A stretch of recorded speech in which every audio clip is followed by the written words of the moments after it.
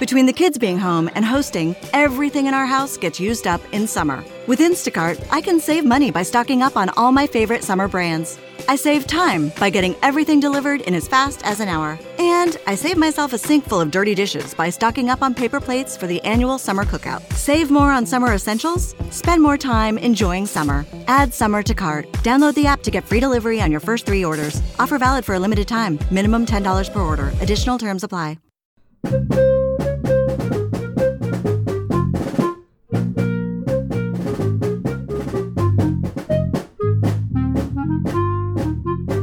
Hey everyone, welcome to The Final Four is Not on the Schedule. I'm your host Eric, alongside with expert analyst Rod. Thanks for joining us on the best MSU basketball podcast featuring in-depth recruiting, game matchup, and post-game analysis.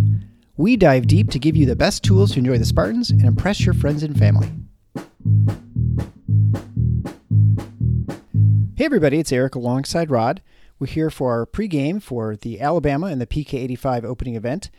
Before we begin, I just wanted to send along thanks to Jason Yeager, our new Cleves level supporter. He'll be getting a t-shirt in a few weeks. We'll start getting, once that design is finalized. Also, the other two in the Cleves level, if you want to join in, you can go to Patreon. You can link through our website at tffinots.com/support. We really appreciate that. That financial support is what keeps the show running and what keeps us with our improvements. All right, so let's talk about this PK85. Michigan State played the PK80, which is the Phil Knight event for Nike back in 2017. Michigan State won that. And we're going to open this year against the Crimson Tide. The Tide are 4-0. They haven't played anyone really, just some small directional schools. They've had one semi-close game where they beat South Alabama by 10 and 3 blowouts. They are coming off a 19-14 season, which started pretty well, and then with wins over Gonzaga and Houston, but then they came back to earth. They were kind of up and down most of the season and didn't do too much in the NCAA tournament. And so, like most teams in this country, there's a lot of turnover with their team. Just like we're seeing the Big Ten, we're also seeing it at other schools, and Alabama's one of them. So it's going to be largely a new team from last year, and we should probably talk about Jaden Akins. I guess, for those who weren't watching the game against Villanova, the very end of the game, he came down funny. It looked like, at least from where I was sitting, it looked like he was sort of hopping, like he wasn't putting any pressure on the foot. And we talked about it. We weren't sure which foot he had had surgery on, and so it was not clear to us if that was the same one that he'd had the stress reaction surgery prior to the season. But it clearly did, and we talked about that. There was some talk about, even Izzo in his postgame was talking about he wasn't sure whether it was a knee or ankle. And I said on our postgame, I rewatched it several times and I didn't see anything else. I didn't see a knee bang. I didn't see an ankle twist. And so sure enough, today they verified it was the foot, but they did x-rays, and it is the same foot that he had the surgery on for the stress reaction.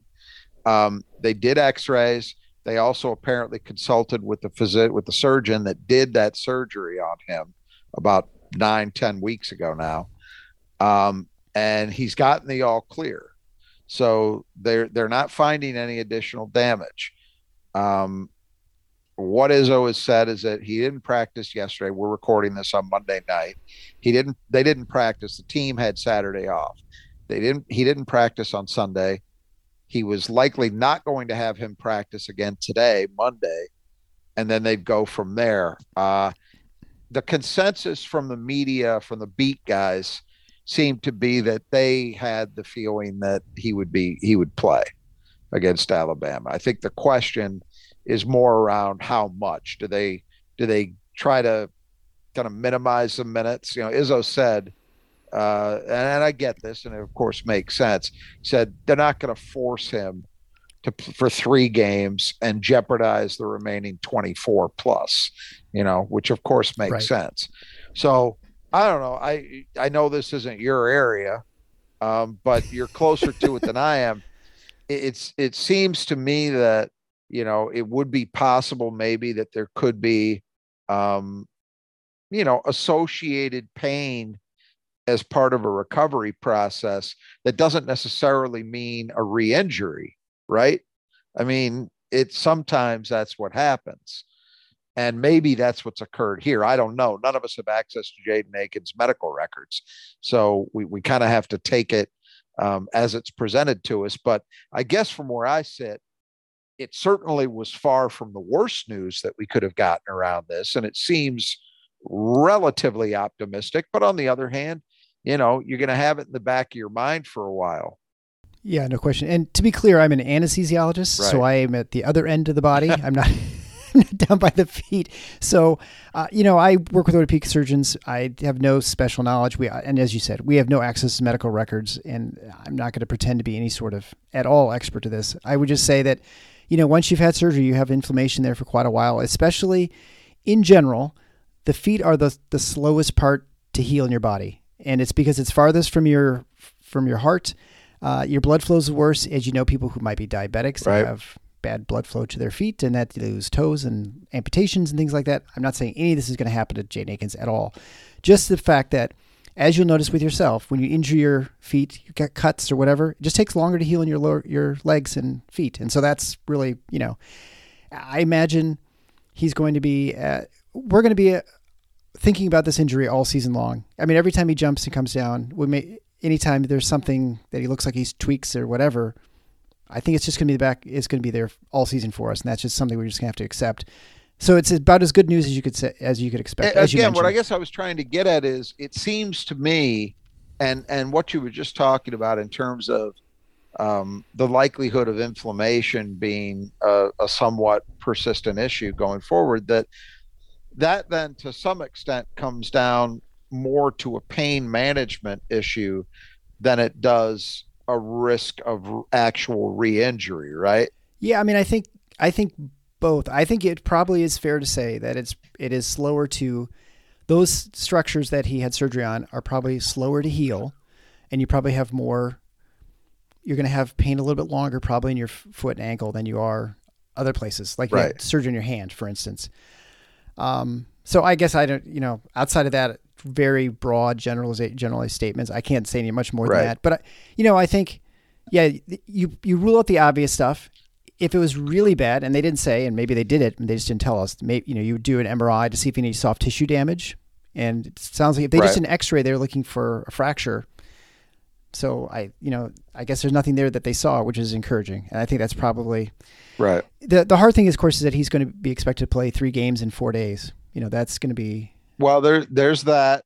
And then just in general, you're talking about the feet in general being, the slowest part of the body to heal, the most problematic for very obvious physiological reasons. But one of the other things that comes into play when you're talking about an athlete, and particularly in a sport like basketball, where movement is mostly constant, is that you're putting it under more stress than the average person too.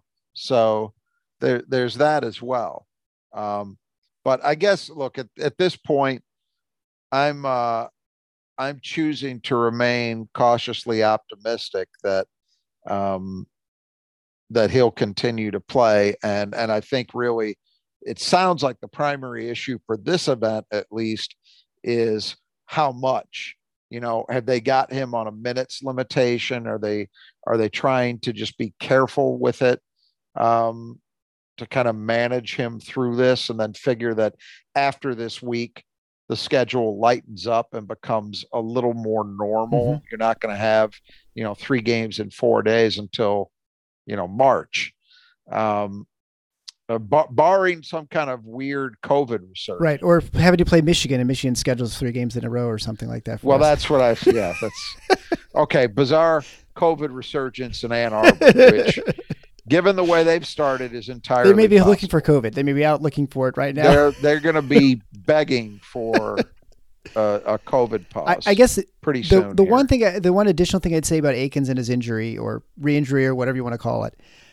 I think the likelihood, our expectation was that Akins would be a starter this season before this stress reaction. I think it's not unreasonable to imagine that he does not probably enter the starting lineup until January. And maybe later.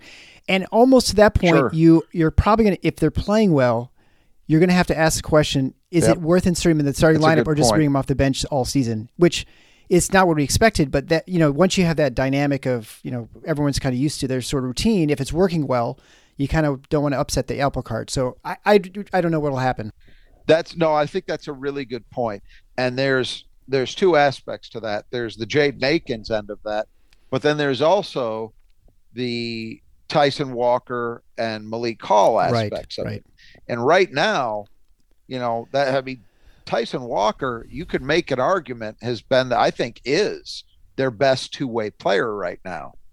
When you factor in everything, I mean, it's early. That could certainly change. But right now, if I had to vote for a team MVP through 4 games, he'd get my vote. Yep. And Malik Hall is not far behind. Malik Hall, for all the concern and worry about can he guard threes, listen, so far, not only is he guarding threes, he's guarding them exceptionally well. Now, this game, as we're going to get into in a minute, is going to present a very different type of challenge. He's spent a lot of the last 2 games chasing around smaller guys who are shooters, and has done a great job in limiting them. And by the way, those were supposed to be the kind of guys that would give him trouble, and they haven't. Right. This game is going to be a very different challenge guarding the Miller kid, which we'll get into. But yeah, I'm with you. I mean, if you get to end of December and you've kind of been careful a little bit with Jaden and the team is playing well, why are you going to make a change? And I don't think it'll be the end of the world to Jaden Akins either, because as long as he's healthy, he's going to get substantial minutes. I mean, there's no doubt about that. And, Michigan State is a place where multiple times they've had 6th men be all conference. So it's not as if even your individual goals are impacted that much. You're still going to get the same kind of minutes if you're Jaden Akins. So I think you could be onto something there. We've just been assuming there was going to be a change, soon in that regard. And this whole deal, plus the way Michigan State starters are playing, might change that. And it might be a season-long thing. So that'll be interesting to watch. Well, speaking of threes and guarding threes, that's what Michigan State's going to have to do a lot of this game, because Alabama is the ultimate three-point shooting team in America. They're 9th in three-point field goal attempts and they're, they play very fast too. They're 15th overall on offense and KenPom with tempo.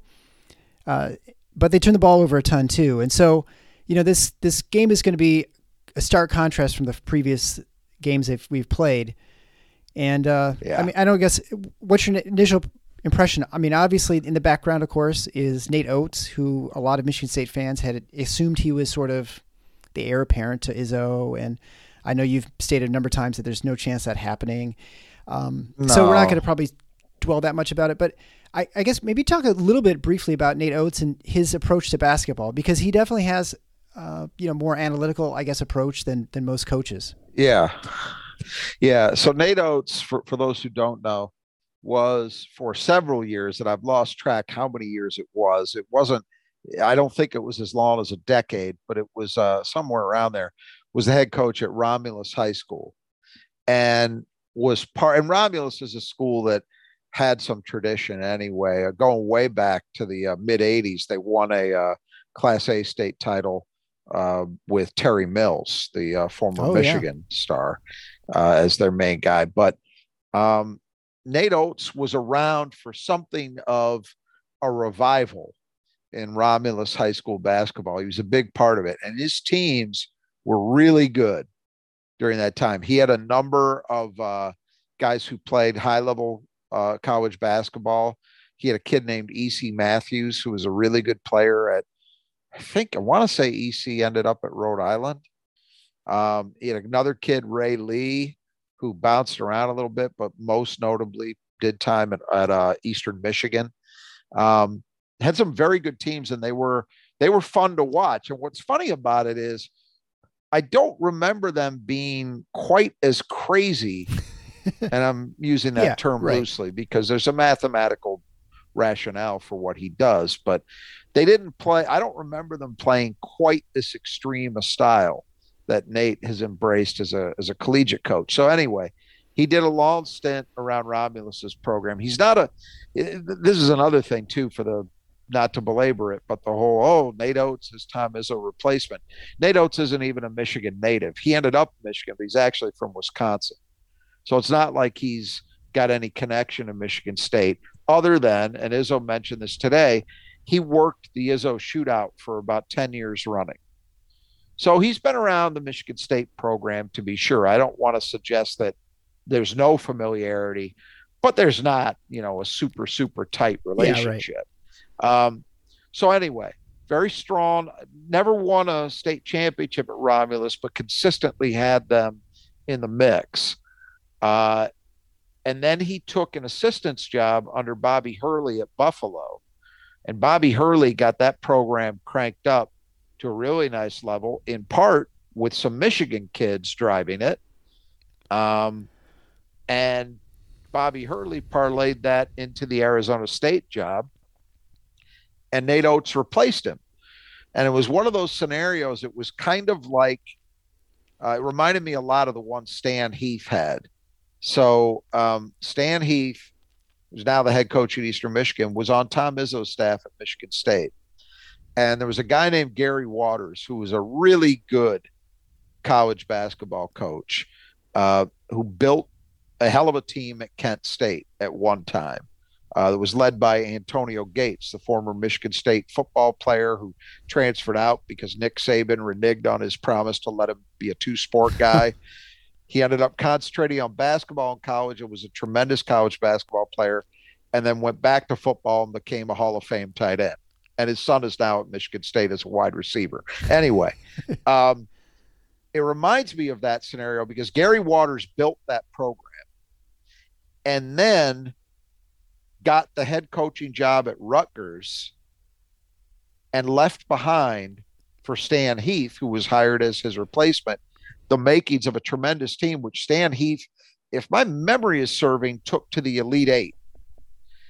He parlayed 1 year, he did at Kent State, parlayed that into the Arkansas job. Now, it didn't end up working out for him there, but he's hung on and still had a nice coaching career.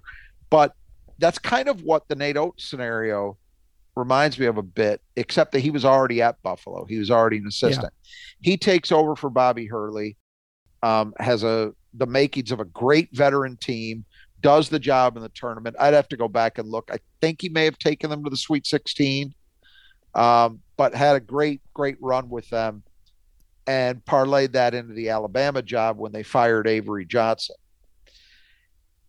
And so that's how he got to where he is. Just to focus on the job stuff, and then we'll leave it alone. I don't believe Nate Oates is likely to leave that job unless he gets fired, because we're at a point, and people should realize this in college basketball, where if you are coaching in one of the power conferences, for you to move to another power conference job, it's unlikely that if you are in that much demand, that the money is going to be radically different enough. Certainly if you're in a place like Alabama, SEC schools have all that TV money, just like Big Ten schools do. Do you think a guy is going to leave a Big Ten job to go coach somewhere else? Not unless he's got a problem with his athletic director or his school president. That's really about it. You may occasionally see like Kevin Willard, who's off to a really nice start at Maryland. They poached him from Seton Hall. The Big East is a power conference in basketball terms, but there's still enough of a difference in that situation that you could see it. Not in an Alabama, short of a Kansas or Carolina or Duke coming. Right. That's about it. Or Kentucky. So I think Nate Oates is going to be at Alabama for a long, long time. You mentioned the season that they had last year. They got off to a great start. They had those two huge wins over Gonzaga and Houston. I'm drawing a blank. Houston. Big wins. And then they went out. It was their next game or maybe two games after that. Got blown out by Memphis. And if you saw Memphis play last year, they were a disaster. They were an unholy wreck. So to lose to them by double digits was a disgrace. And that was kind of a sign that all was not well at Alabama. And they were 9-9 in the league, 19-14 overall. They got to the tournament, but, one and done. It was not the kind of season that had been anticipated because the year before they had been really, really good. They won the SEC tournament. They were in contention in that league all year long, had a nice run in the NCAAs. believe, were they the team that beat Michigan? No, they lost to Michigan, I think, in the Sweet 16 that year, but they had a hell of a run. And so people were expecting a repeat of that last season, and it didn't happen. So you say, well, why was there that variance? Part of it, a large part of it in my mind, is what you were talking about. The unbelievable reliance on threes. I mean, this team will hoist three-pointers at the drop of a hat. They are in the top 10 in three-point field goal attempts as a percentage of total field goal attempts. They're well above 50%. So more than half their shots are taking place from outside the arc.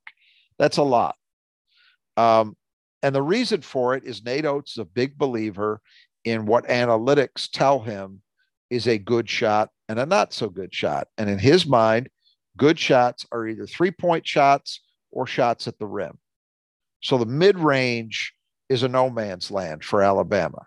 You are not going to see this team taking many, if any, long twos, jumpers from the free throw line. That's not going to happen. It's layups, dunks, and threes. That's what they believe in. And there's a rationale behind it that is certainly not crazy. But in my mind, the problem with it is when you have that heavy a reliance upon threes and you don't have anywhere else your team is used to going, if you're having just a bad shooting day or you're being really well guarded, somebody else is kind of turning you into helping you have a bad shooting day, you can have a problem. And that, I think, is what Alabama went through often last season. When you are such a high variance team, it's going to be tough in terms of systemically what you're trying to do, game in, game out. I think you're not as safe a bet as teams who do things that are inherently more projectable from game to game to game. That's my opinion. I mean, reasonable minds could differ with that, but it's one reason why I don't love their approach. I also think it's an aesthetic atrocity. And fans are gonna see what I mean. If you haven't seen much of Alabama since Nate Oates took over, you're gonna find out what I mean. Some people get turned on by teams hoisting. They shot 46 threes in their last game. 46 attempts from three. If you want to watch that game, God bless you. But I don't. Because it turns into a giant game of horse. I mean, it's not basketball the way I've come to understand it and appreciate it as a sport. I want to belabor the point for a second. I understand the underlying rationale. He has an argument. You know, right now they're shooting a tick over 33% as a team, which is not a great percentage.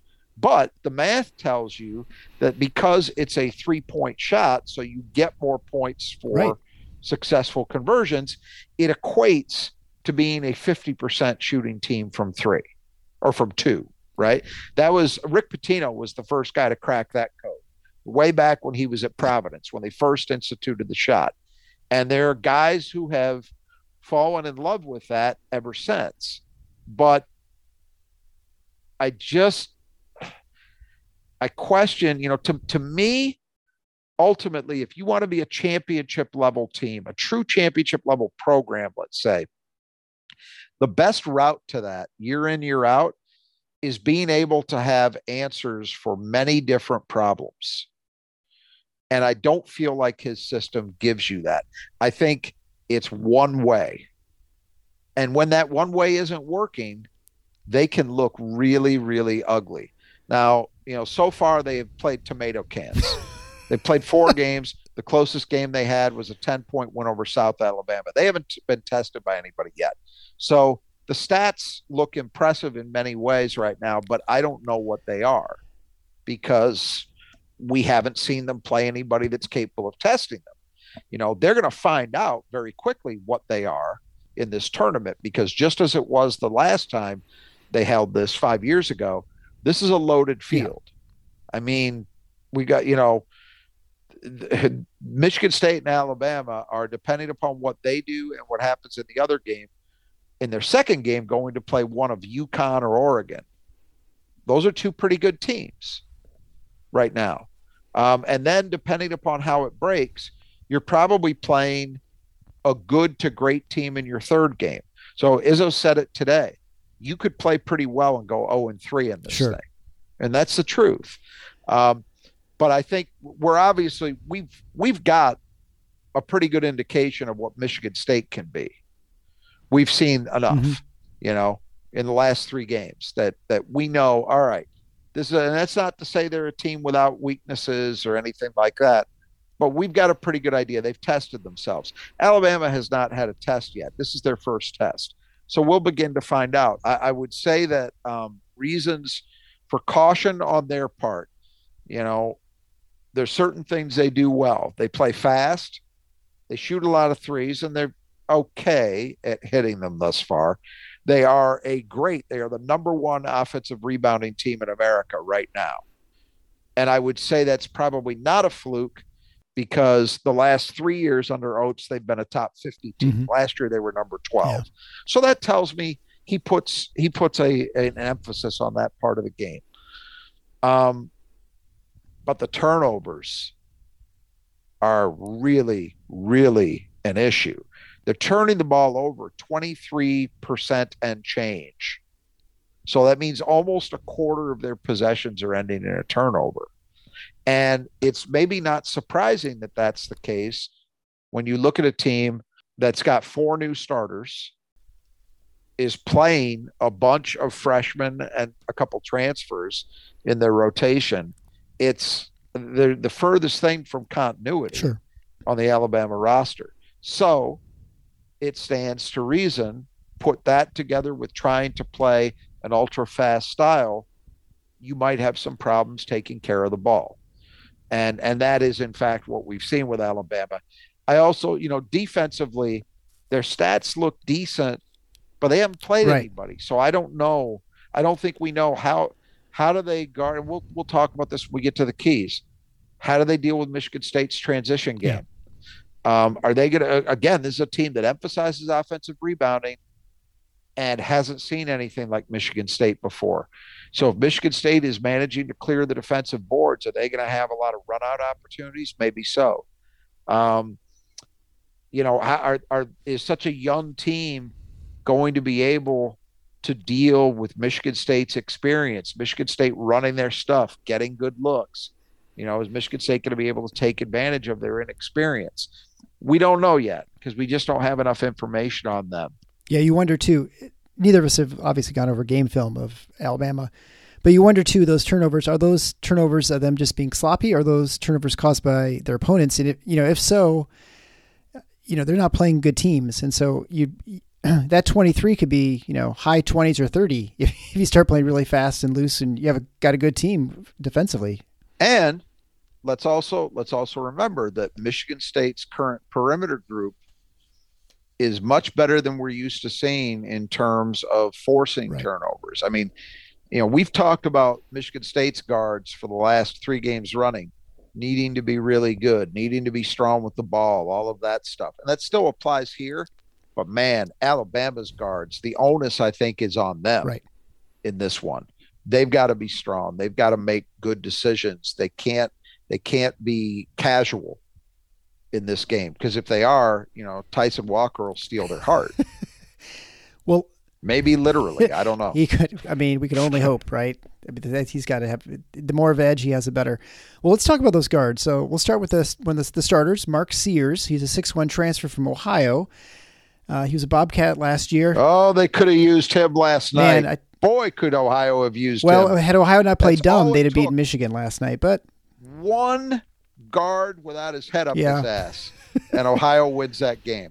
Yeah, well, we'll have fun talking about Michigan later because they've got some serious problems. But so Mark Sears is averaging 15.3 points a game on 41, 42, and 72 shooting. He also leads the team with 14 assists, but has 14 turnovers. Yeah, this is a kid who had a very good year at Ohio, and honestly, that's really the only criticism I have of Jeff Bowles running that program, the former Ohio State assistant, who's actually won a lot of games in his time there. He just can't seem to hold on to his elite players. That's not only a Jeff Bowles problem. That's That's a an Mac everybody problem, in yeah. the mid-major problem. Right.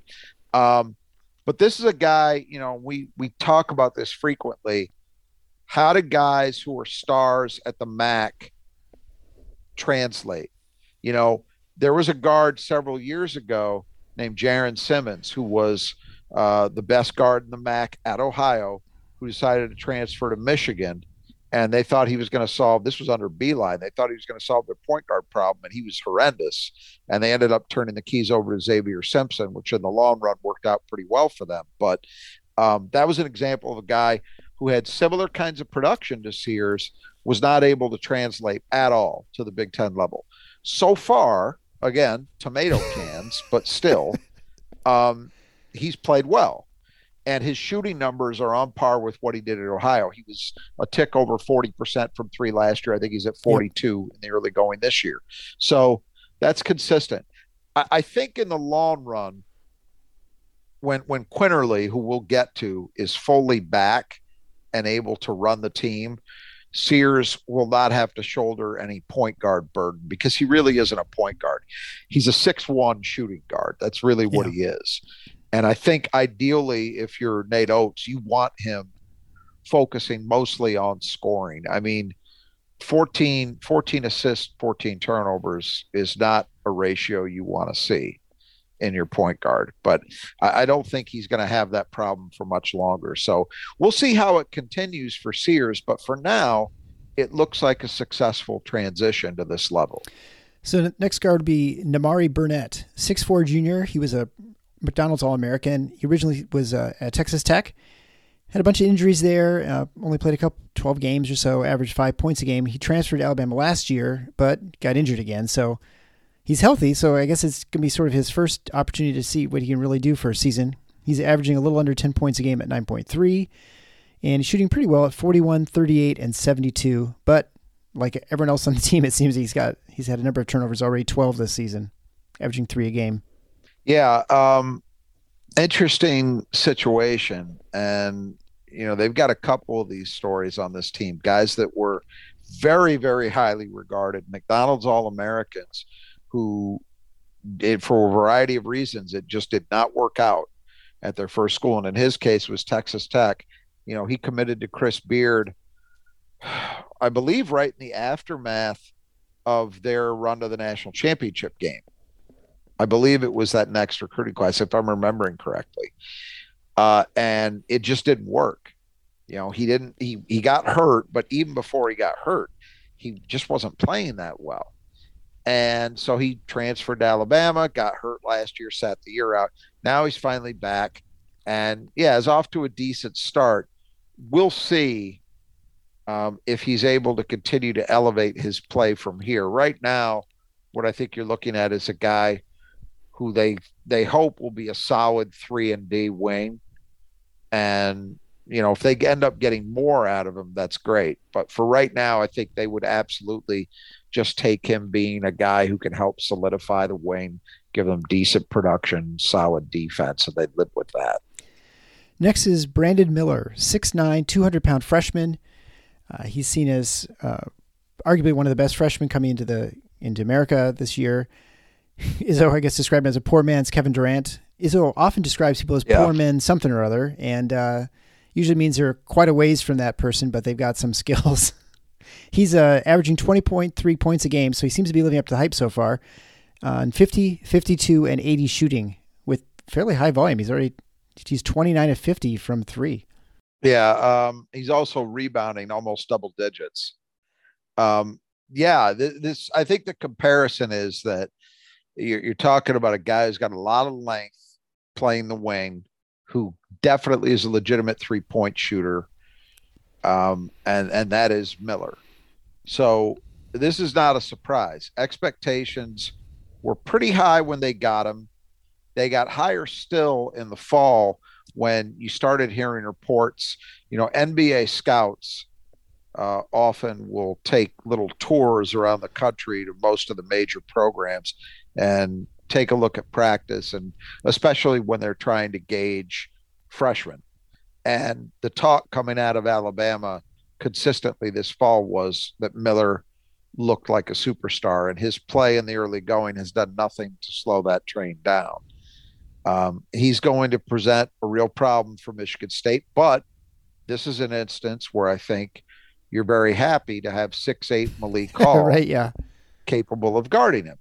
And so it's going to be a different challenge. I mentioned, Malik's been chasing around, Daniels and Frederick for a large part of the two previous games. Well, now he's going to go against a guy who's even an inch taller than he is. And so it's a different kind of challenge in that way. But I think, thankfully, Michigan State has a card to play that physically, at least, would seem to give them a chance, as opposed to if you're running out, a 6'4", 6'5" guy at that spot. You feel a little better about it. But yeah, Miller's been everything he was talked about being coming into the season and then some. Off to a great start. Michigan State's got to find a way to contain him. I will note, Michigan State faced the actual Kevin Durant in college, and some people may remember, I believe the game was played at Madison Square Garden, and when he was at Texas, and Michigan State beat Durant on a late shot from Drew Neitzel, if I remember correctly. So they beat the real Kevin Durant. Can they beat the poor man's Kevin Durant? We'll see. Yeah, and I think, especially with the averaging a little over 9 rebounds a game, it's going to be key, obviously, for Malik to try and hold him back from getting offensive rebounds, right? To block him out and to be very careful with that guy. Yeah, I mean, the kid's just active. I mean, 29 of his 50 shots from the floor are coming from three. So that tells you he's very much a perimeter guy, but at the same time, he's also getting offensive boards. He's rebounding in general very well. So what that says to me is you're talking about a guy whose activity level is just very, very high. And you're going to have to be dialed in to try to contain him. Next player we'll talk about is Noah Clowney. He's 6'10", 200-pound freshman. He's been a pretty good start to his career so far. He's averaging 6.8 points a game on 42, 8, and 40 shooting, so 1 of 12 from 3. But he's averaging over 10.5 rebounds a game and 2 blocks a game. Yeah, and so I think that's primarily where Clowney is giving them production right now that they need, is rebounding and interior defense, rim protection. Obviously has not proven to be any type of shooting threat, and yet he's taking three-point attempts per game. So he hasn't been shy. I don't know if that, I guess the way I would translate that is he believes, and maybe even their coaching staff believes, that he's capable of hitting shots. He just isn't hitting them right now. So for now, you have to say, okay, they don't have a proven stretch threat at that position. But again, good size. I mean, this is a team, they're different from what Michigan State has seen in the last 2 games, at least, in that Alabama's got good length. They don't have a lot of that, veteran man style strength. These guys, Miller's pretty thin. Clowney's pretty thin. The next guy, Bediako, we'll talk about, pretty thin. They don't have that. They certainly don't have a Tshiebwe presence. They don't have the guys like, Dixon and Slater, those guys that Villanova was rolling out there who were just tough as nails. Toughness in that same way, at least, is not something that I would attribute to this Alabama team. They're a different style. They're going to try and get it done via their length, their athleticism, their activity level. They're not going to try to bully you. And the last starter was Charles Bediako, who you just mentioned a moment ago, 7-footer, 225-pound sophomore. And he's averaging 4.3 points a game on 54% from the floor, 50% from the line, grabbing a measly 6.8 rebounds a game in only 16 minutes a game. So he's, not playing starters minutes, I guess, in some ways you could say. Yeah, and sometimes Clowney will play some minutes at the 5. It's not just Bediako. Very productive rebounder on a per minute base. It's crazy. He was a guy who was a Michigan State target. He's a Canadian kid from out of Ontario, and Michigan State recruited him. Was serious for a while, and then it just kind of fell off. He was a target in that class that originally included guys like Amani Bates and Enoch Boache and people like that. Ended up at Alabama, and he's been okay. I think honestly, I think they expected a little more from him than they've gotten thus far. But again, good length, some athleticism, and decent production on a per minute basis. So let's go to the bench. We'll start with Ryland Griffin. He's a 6'5" freshman wing, averaging 10.3 points a game on 35, 17, and 85 shooting. Yeah, a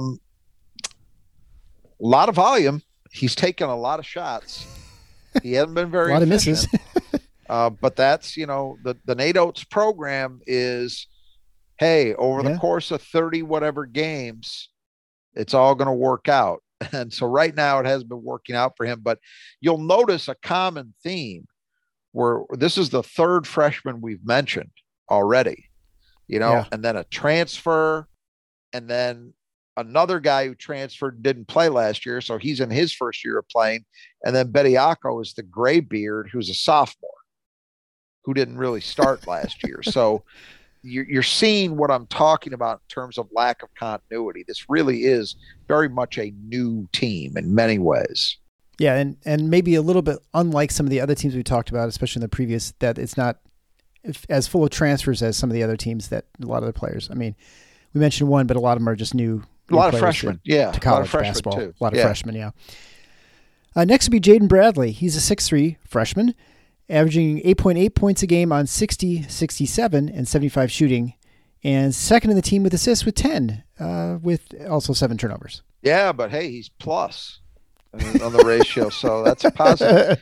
They think he can help them, and obviously the efficiency numbers are the polar opposite of Griffin's. They're much better, but his volume is pretty low. We said 67% on threes. Well, he's 2 for 3 on the year in 4 games, so he hasn't taken a ton. Yeah. But again, this is a guy, Alabama, because they want to play fast, a similarity to Tom Izzo is ideally, I think Nate Oates wants to have, 9 to 10 guys that he can play.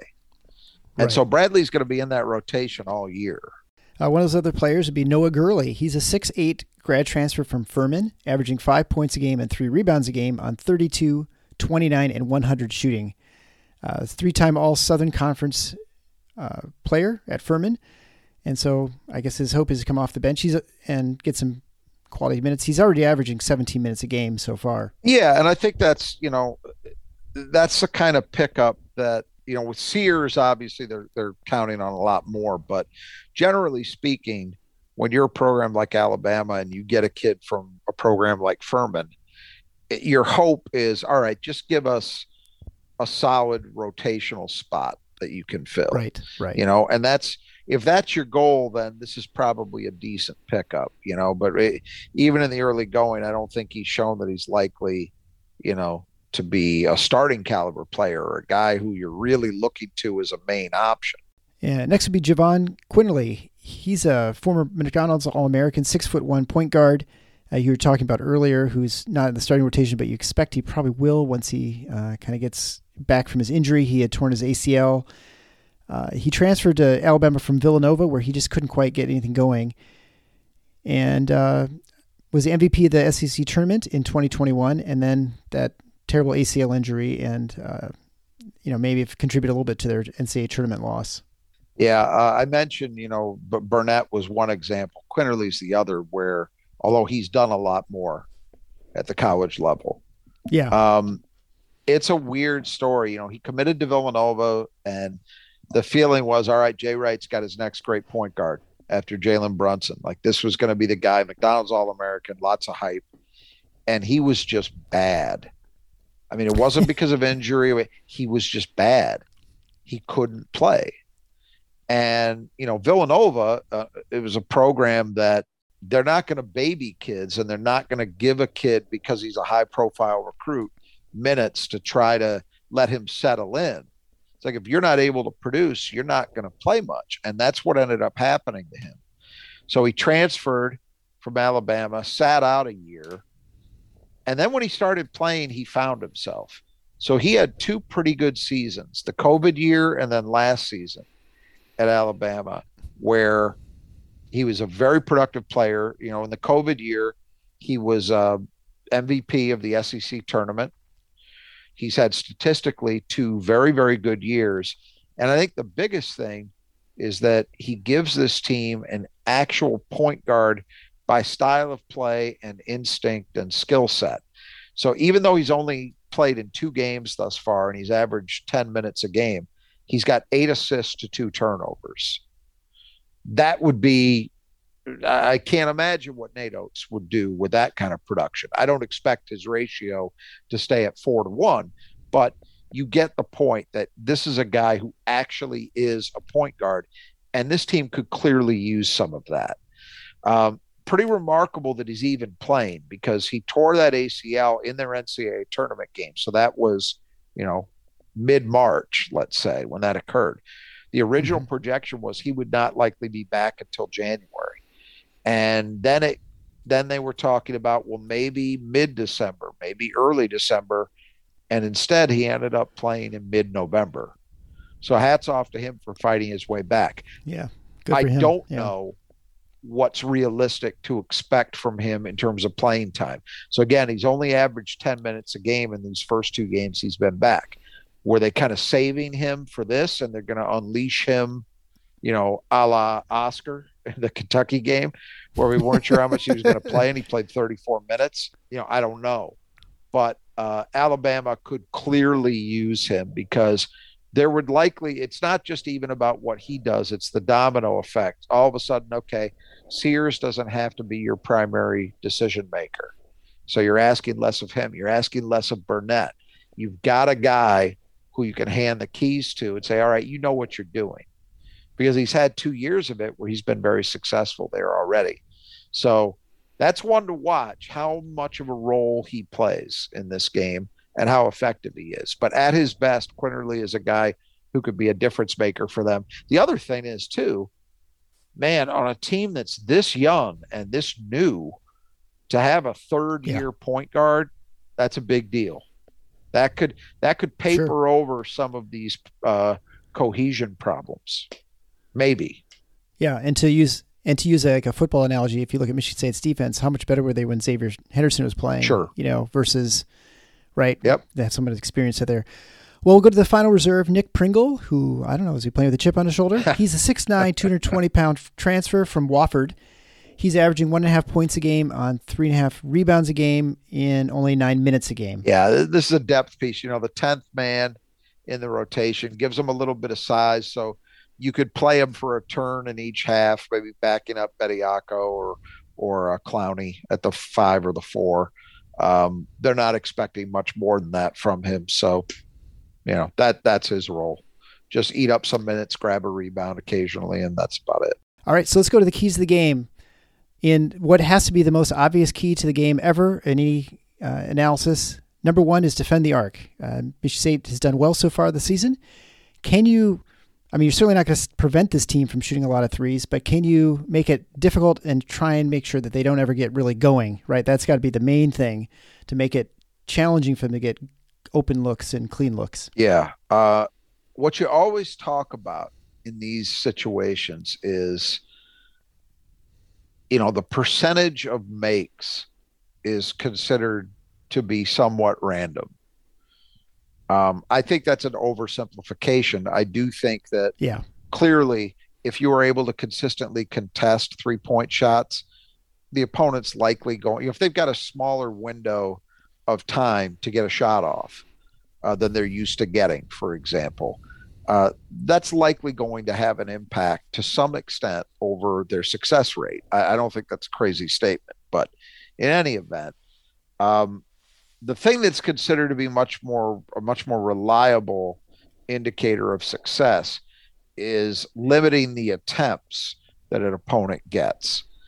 And so that's going to be a big deal for Michigan State, I think. I don't think you could stop Alabama completely from taking threes, but you can maybe not let them get as many off as they would like to. And you can also hopefully make the ones that they do take shots that are taken under some level of duress. That's what you want to do. And you would think that this Michigan State team is well positioned to do that. I mean, I think one of the differences is, in the Kentucky game and in the Villanova game, yeah, those teams had multiple shooters, but each of those teams had one guy that you were really dialed in on, and Malik Hall took Right. him away in both games, right? I don't know if it's quite the same deal with Alabama. Yeah, Miller is the number one guy, clearly, but they've got a lot of other guys that are higher volume shooters that can make shots. So it's more of a team wide sort of thing. So you really need everybody in that MSU perimeter group dialed in. One good element here is that, unlike some other teams you might face during the season, unless they're playing Miller at the 4, which they may do some of, but when he's not playing the 4, I don't know if I believe Alabama has really good stretch options from the big man spots, from the post positions. So that's a good thing, because it means you shouldn't be putting Joey Hauser and Mady Sissoko under stress. I mean, Mady Sissoko was under stress in that Villanova game. Dixon was just a load to cover, in part because you had to be so conscious of him at the 3-point line. I mean, he was a stretch 5, a true stretch 5. That's not what Alabama's going to roll out there. So it should be an easier game for those two guys from a mental point of view. I think their to-do list is a little bit more limited. Still could be a tough matchup. Yeah. We'll see. But you're not going to be tested in as many ways as, say, Villanova was able to. I'm guessing, and I not having watched Alabama this season, but I'm guessing that if you're defending tight on the 3-point arc, their other thing is to get in and lay it up or dish for dunks, and so you probably have to be very careful doubling or coming out too far on your guy and collapsing and helping too much, because you can prevent the layup, but they're going to kick out to a wide open 3 from someone else who sagged off. And their top guys, it should be noted, are doing a decent job at getting to the line. I think Miller's averaging 5 free throw attempts per game. Sears and Burnett are somewhere near that, not quite that level, maybe averaging 4. So that's true. If you're playing up, that might leave you with a little more vulnerable to the drive-by, and then you've got to contend with that. I guess the only thing I would say to it is there's a difference between some of the teams Alabama's played thus far playing up right, and Michigan State, but it is worth noting. All right, the number 2 key to the game is defensive rebounding. So Michigan State has done okay so far this year, I'd say, but they're going up against the number 1 offensive rebounding team in the country, as you mentioned before. It's going to be a lot of pressure on Michigan State to not only defend and prevent the makes, but then to make sure you clean up and black out the guy who's shooting, because I'm sure if they're shooting a lot of threes or lots of long rebounds, it's going to be real incumbent on the guards to clean up the glass, like Hogarth's done really well, but can Akins and Walker do the same? Yep, for sure. It's going to be a lot on the perimeter group, because with 3-point shots comes long rebounds. I don't know how to make sense of this, really, because as I mentioned earlier, Alabama being at number 1 isn't surprising. They've been a good offensive rebounding team under Oates before. More from the Michigan State point of view, when you look at KenPom, they're not very impressive statistically. In fact, they look worse than they did last season. I think they're like 156 or something in defensive rebounding rate. But I haven't drilled down to make sense of that, whether maybe the Northern Arizona game threw it out of whack, because when I look at it, they had one very good half against Gonzaga and then one not so good half. They had a pretty good game against Kentucky in that regard. And maybe some of it is that when I'm evaluating these things, I'm also grading on a curve. You're going to give up some offensive rebounds to Kentucky, right? Oscar alone's going to get some. But I felt on balance, Michigan State did a really good job there. And they did a really good job against Villanova, but that said, Villanova stylistically doesn't really test you very much. I think Villanova only had 4 offensive rebounds, but they really weren't competing very hard for offensive rebounds. They were more concerned with floor balance. If I recall, Villanova was like 15%, and I think Kentucky was 30+% offensive rebounding rate, and I think Gonzaga was around 30, and I think Northern Arizona was about the same too. So it did not strike me that my impression of how Michigan State has done in this area is better than what Ken Palm tells me.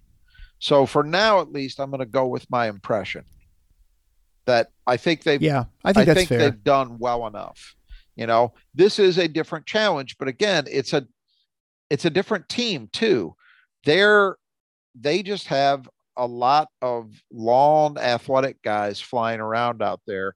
And then you add into that, as we just talked about, the propensity for long rebounds off of misses.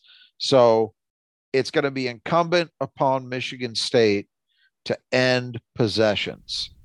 And that's for two reasons. One, you don't want to give any team multiple chances to score. That's a recipe for disaster. But the second thing is, and this is going to bleed into another one of our keys, I think there's a real opportunity to be had here to get into transition and punish these guys. And it's hard to do that consistently if you're not clearing your defensive boards. Yeah, and thinking about the numbers of Ken Palm, I wonder if a little bit early in the season there are far more mismatches between teams. Yes, I thought about that as far as well. as like skill levels. And so you're going to have teams that are, like an Ohio State playing the 340th team, in the country or something like that. And so they're going to just dominate in the offensive rebounding. And Michigan State's obviously played 3 high-level teams. Yeah, I think there's probably they played one. Yeah. There's probably some truth to that as well, that it will begin to even out, especially once teams get into this week, and then with so many high major teams in tournaments, and then especially once they're in conference play. Yeah. Although I think we could both sit here and say that Michigan State is not a top 50 team defensive rebounding. No, they haven't been great. But my anecdotal impression, and I think it's been borne out with some of the statistics too, is that they've been better than they were last year. And I think that's a true statement. I really do. Now, again, we're gonna see a different kind of test. Can they pass this one? We'll see.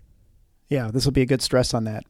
So the third key to the game are turnovers. So this is the rare game where we look like we're really solid and secure the ball and value possessions even more than the other team. I mean, to give an example, I don't think we mentioned earlier, Alabama is number 316th in the country in turnover percentage. So they really turn it over a lot. And Michigan State's what, like 180 something? Yeah, I think so. I think we're bottom half, but barely. Yeah, it's and that's that's considering they had a couple games against Gonzaga and Kentucky where they didn't really take great care of it. They did a much better job against Villanova, but again, that was a different sort of game. And unfortunately, when the turnovers came in that game, they were disastrous. Right. But this is one, honestly, Michigan State's got no business losing the turnover battle here. I mean, they really don't. These guys they're not used to playing with each other. They're trying to play frenetically, and they make a lot of mistakes.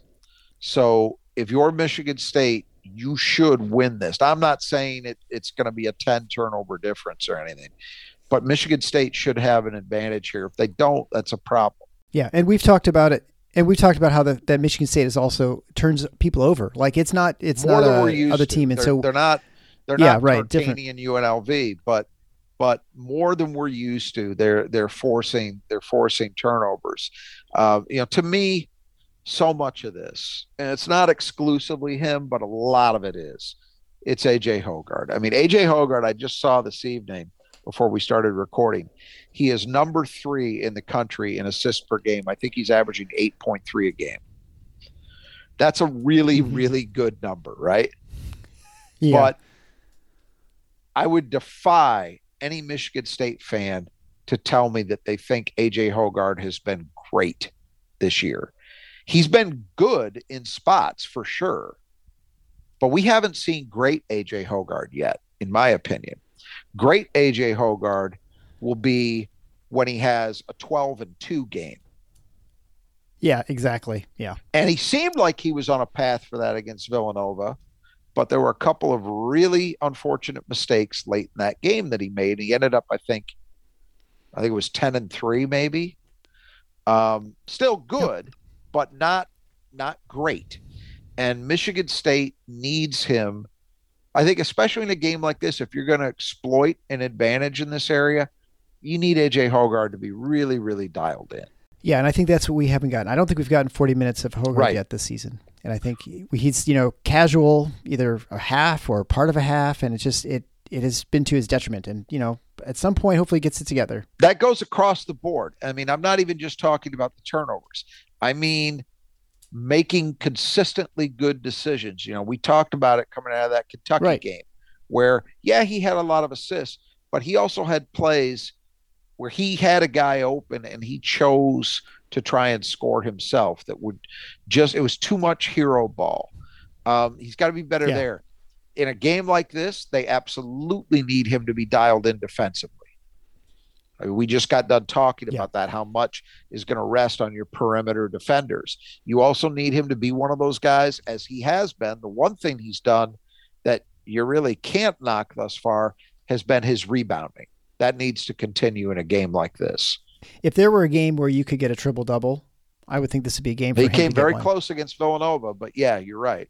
So number 4 is, we touched on briefly, is transition. So we expect to, if you got to clear the boards cleanly, if you do, then especially if this team is crashing the boards, your opportunities to score quickly, either on the transition or the break or the secondary break, is going to be there. And so you're going to have to try and really punish them when you got a chance to.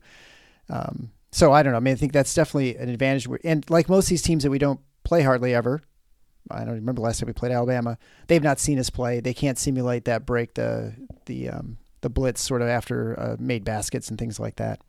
I didn't check to see the last time Michigan State has faced Alabama. I didn't look at the media. It was college playoffs, right? In basketball. It's been a long time. More to the point here, however long it's been, none of these guys have seen Michigan State. Nate Oates has seen Michigan State. And so I think that's one of the reasons why Izzo mentioned, Nate having worked the Izzo shootout for 10 years. He was in the state for quite a while. He knows what Michigan State wants to do, but we've talked about this already this season. I think it is a different thing between a coach knowing and trying to prepare his team and tell them, look, these guys are going to push. They're going to look to push off makes, not just misses. And you have to be ready to get back, balance the floor. It's a different thing between a guy telling you that and having actually experienced it for yourself. And they have nobody who's dealt with Michigan State. They have nobody who's dealt with anything like Michigan State, stylistically, because there aren't that many teams that do it the way MSU does. Now, that said, I think this is definitely a game where the rebounding battle is going to dictate a lot of what happens. If Michigan State is able to do the job on its defensive boards and limit not even just how many offensive rebounds Alabama is getting, but if Michigan State is getting mostly clean defensive rebounds, that's a big deal too. I think there are going to be a lot of opportunities because we know that Alabama's style of play, they're sending guys. You don't get to number 1 in the country or number 12 last year without having that as part of your philosophy. And so they're going to send, I don't know if it's going to be consistently 4 to the boards, but they're going to send people.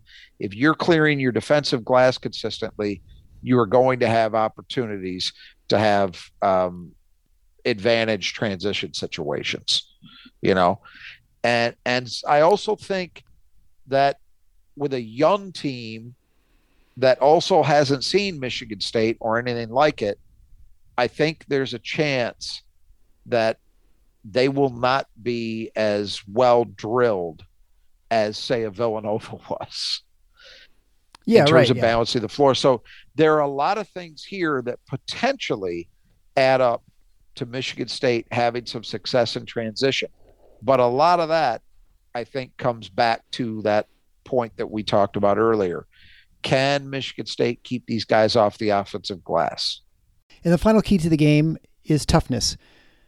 I think Michigan State has shown that. I think partly due to their experience For sure. and the senior laden thing, but just from a physicality standpoint, they've definitely been much better. I mean, even Shebway, who is just a giant, he did not intimidate that Michigan State the way you would have expected, like the year before or the year before. Absolutely. That.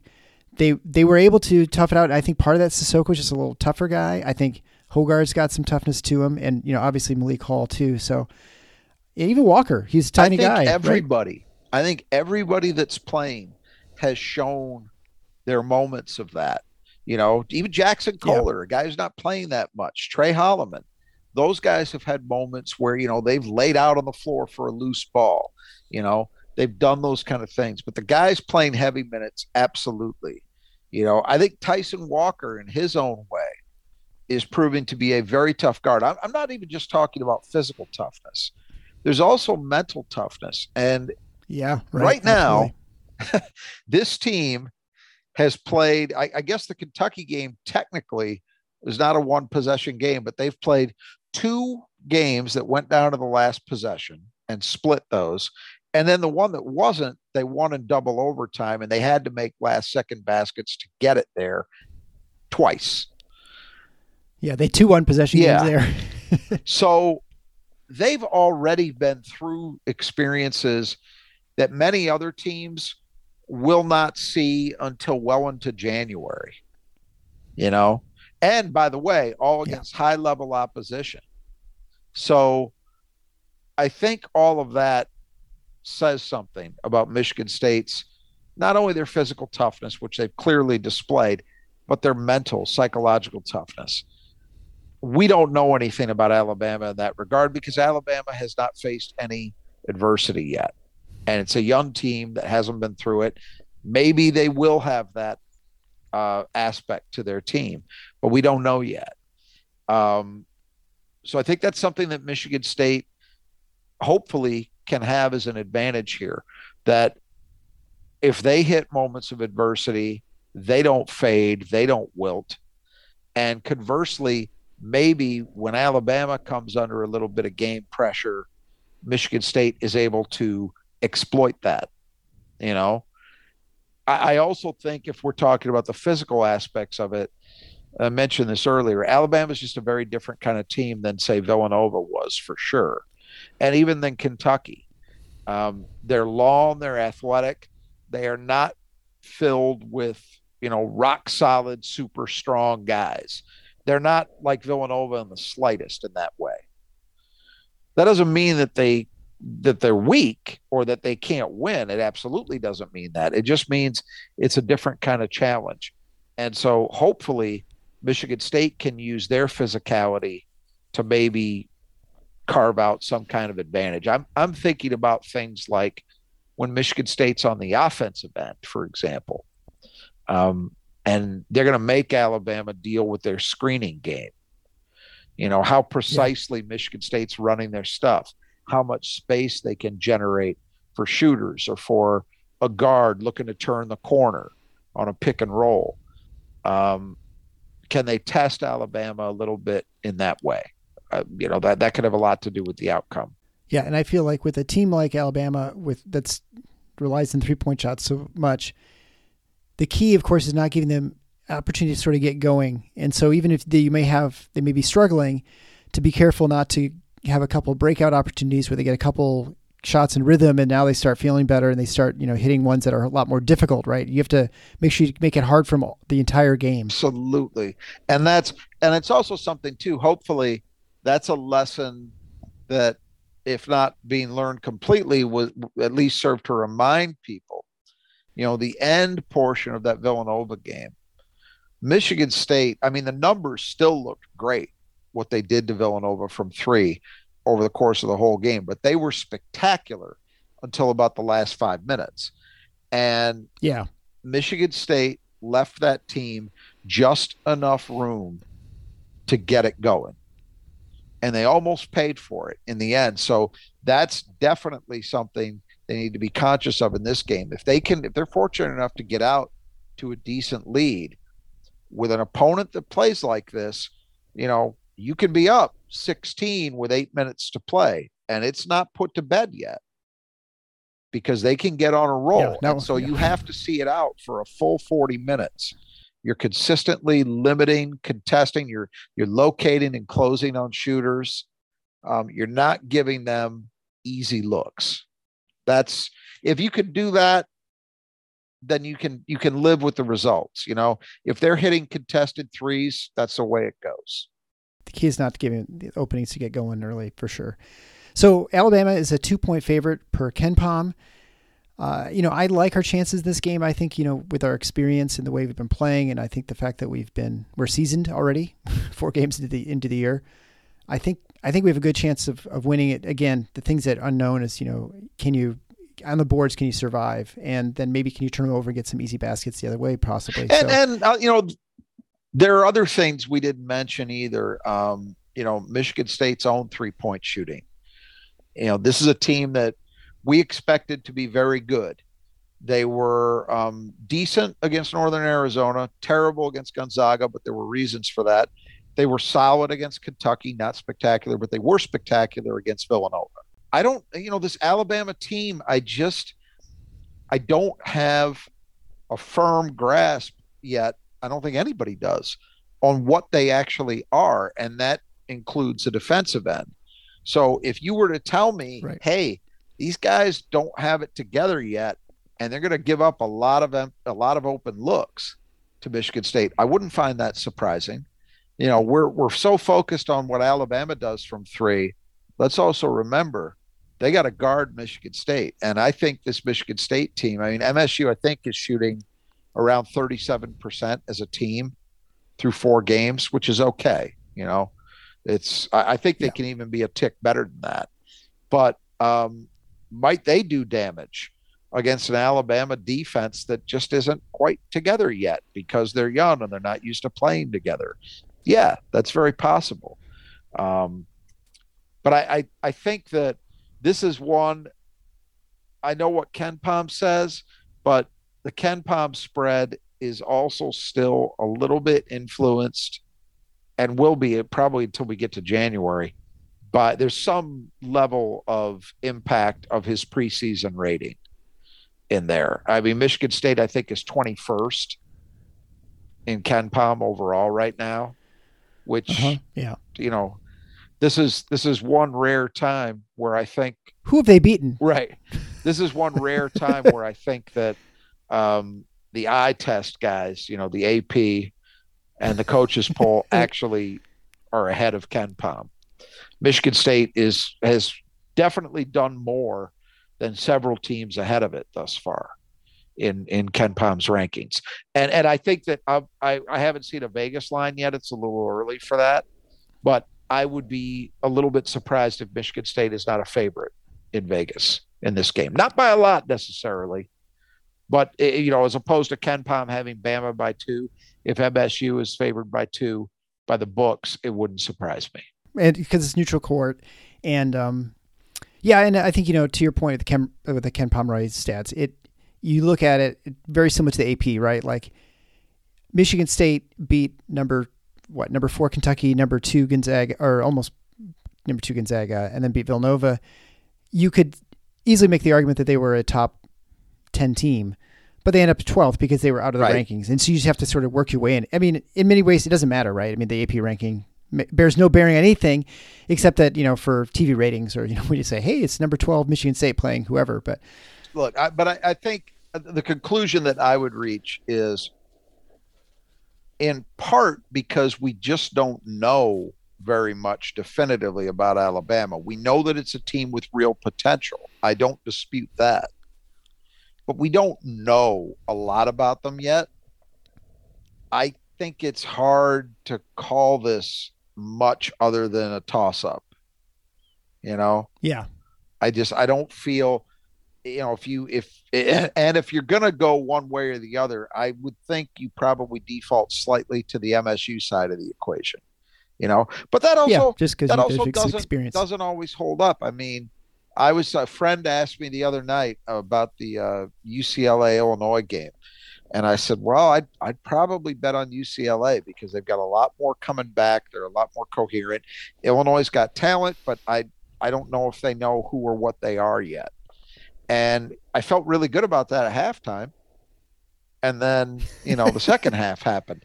So who knows? Teams, we're in this era where so many teams are not very different than what Alabama is. This is kind of I hate this phrase, but I'm going to use it. This is the new normal in college basketball. Yeah. And that, we're going to see it in the Big Ten, a bunch of teams that have a bunch of new guys.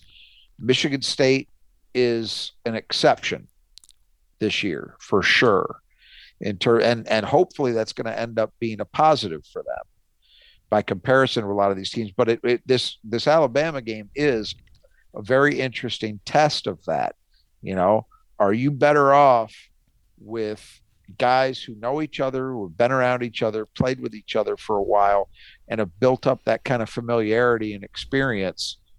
Or are you better off just kind of getting as much of what, is quote unquote high caliber talent as you can? It reminds me, I was reading an article in The Athletic this morning where a guy who writes for Kentucky was just taking Calipari to task for losing games against Michigan State, Gonzaga. And reference to the Michigan State game, he a couple times in the article, he emphasized the talent gap between the two teams. And I've always thought this. I've thought this for decades. What do people think they mean by what do they think talent is? I think most of the time what people are talking about is a combination of a couple things. In one case, they're simply looking at recruiting rankings, which, can tell you something, but it's pretty limited utility and value, especially once they actually start playing. It doesn't mean a hell of a lot, right? It's a good handicapper and can give you some foreshadowing into what might be reasonable to expect from a guy who hasn't played before. But once they start playing, well, it's about how they're playing, right? And then the other thing, maybe in conjunction with that, we'll call it 1B, is NBA prospects, which doesn't necessarily translate very much or very well at all to how you're actually going to play in a collegiate game, But then the other thing is, I think they usually mean how guys run and jump, athletic ability. Yep. And all of that stuff is fine. But if it were really about that, well, Tony Bennett's Virginia program wouldn't be what it's been. Jay Wright's Villanova program probably wouldn't have been. Those are programs that remind me a lot, although not entirely, of what Tom Izzo's program has typically had more athleticism overall than either of those two have had. But it goes, sure. You look at the success of Wisconsin over the years, all of these examples. And this Alabama team is very much a talent team. I don't know if they're a great college basketball team yet. We'll begin to find out. Maybe they'll prove me. And I'm not even saying I think they aren't, but they might make me, land definitively on they are actually really good. But I read that article and I just thought, I get his point, but man, how long have you been watching college basketball? If you can't figure out that quote unquote talent doesn't necessarily mean that much, particularly when you are facing certain programs that the coaches know how to coach and they know how to develop their players into effective players in the games they're actually playing in, not fantasy games 3 years from now, And so anyway, it came to mind because I'm thinking about this Alabama team as just a bunch of question marks, clearly impressive in some ways on paper, but we just don't know yet what they're going to be. So if I were setting a line in this thing, I probably wouldn't feel comfortable going more than a couple points in either direction. It reminds me in medicine, we have, or in science really, there's an in vivo and in vitro. And so in vitro is, what is it like, in the lab in perfect conditions, where, how does something work? But then what is it when you put it out into real life in vivo, how does the therapeutic or whatever it is, how does it actually operate? And so it might look great in the lab, and then when you get out in real life, it turns out it doesn't work at all or something like that. So it is maybe talent is a little bit like that, like, just in the lab setting. Right. It's funny, life, strangely enough, real life is complicated and complex. It is. And there are things that don't necessarily translate very well to being viewed, quote unquote, on paper. They have to actually, because in this case, they're actual human beings playing these games, and that matters. Yes. So anyway, just interesting as I think about this game, it came to mind after reading that this morning, the lamenting of a Kentucky writer that I guess still believes that, winning recruiting championships is supposed to equate to hardware. But how many years they thought? How many years? I guess that's his point. Is how many years of this can we put up with? Okay, yeah, maybe I can't argue so much with that. That's like the Tennessee football issue, right? They're always top 10 recruiting class, and they never seem to pull it together. And I think as far as real life, you don't really recognize what 2 feet of snow is until you have to shovel out of it. And so I am finally got myself unburied from West Michigan here. From all the snow, I actually went cross-country skiing, which I know a week or two ago I was telling that I went curling, and I was pretty sore after that. I'm really sore after cross-country skiing. So that was it was great. It was nice and quiet out there, but man, it was some work. I think I need some wax for my skis or something. But it is pretty amazing in this state, because over here in Southeast Michigan, I mean, we had a trace. Like the street and the sidewalk had a snow covering, but a dusting is the best I could call it. So just crazy what a difference 3 hours in a lake makes, right? Yeah. The Lake Michigan, it is unforgiving. Yeah. And so there's, I actually had planned on power washing my deck this weekend. So that plan's gone. Right. So that's, I don't think I'll see my deck again until probably the spring at this point, unless it really warms up here. All right. But we'll have our next show will be after the Alabama game, but before whoever they play, either UConn or Oregon. We'll have sort of a combo show for a couple times there as we go through the holiday week. It's a late game, a late start. It's a 10:30 start Eastern time. For all you here in the East Coast, I will be elsewhere, and so for me, it won't be quite so late. So we'll, I guess, stay tuned.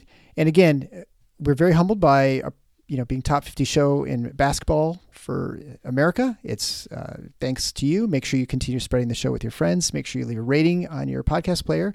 Leave a written review if you could. We'd really appreciate it. And thanks again so much. And until next time, the Final Four is on the schedule. Go Green.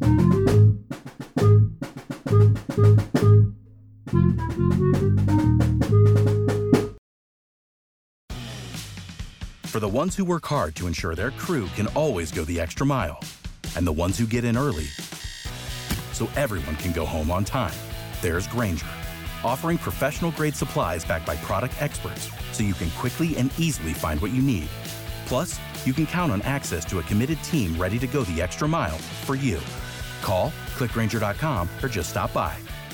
Grainger, for the ones who get it done.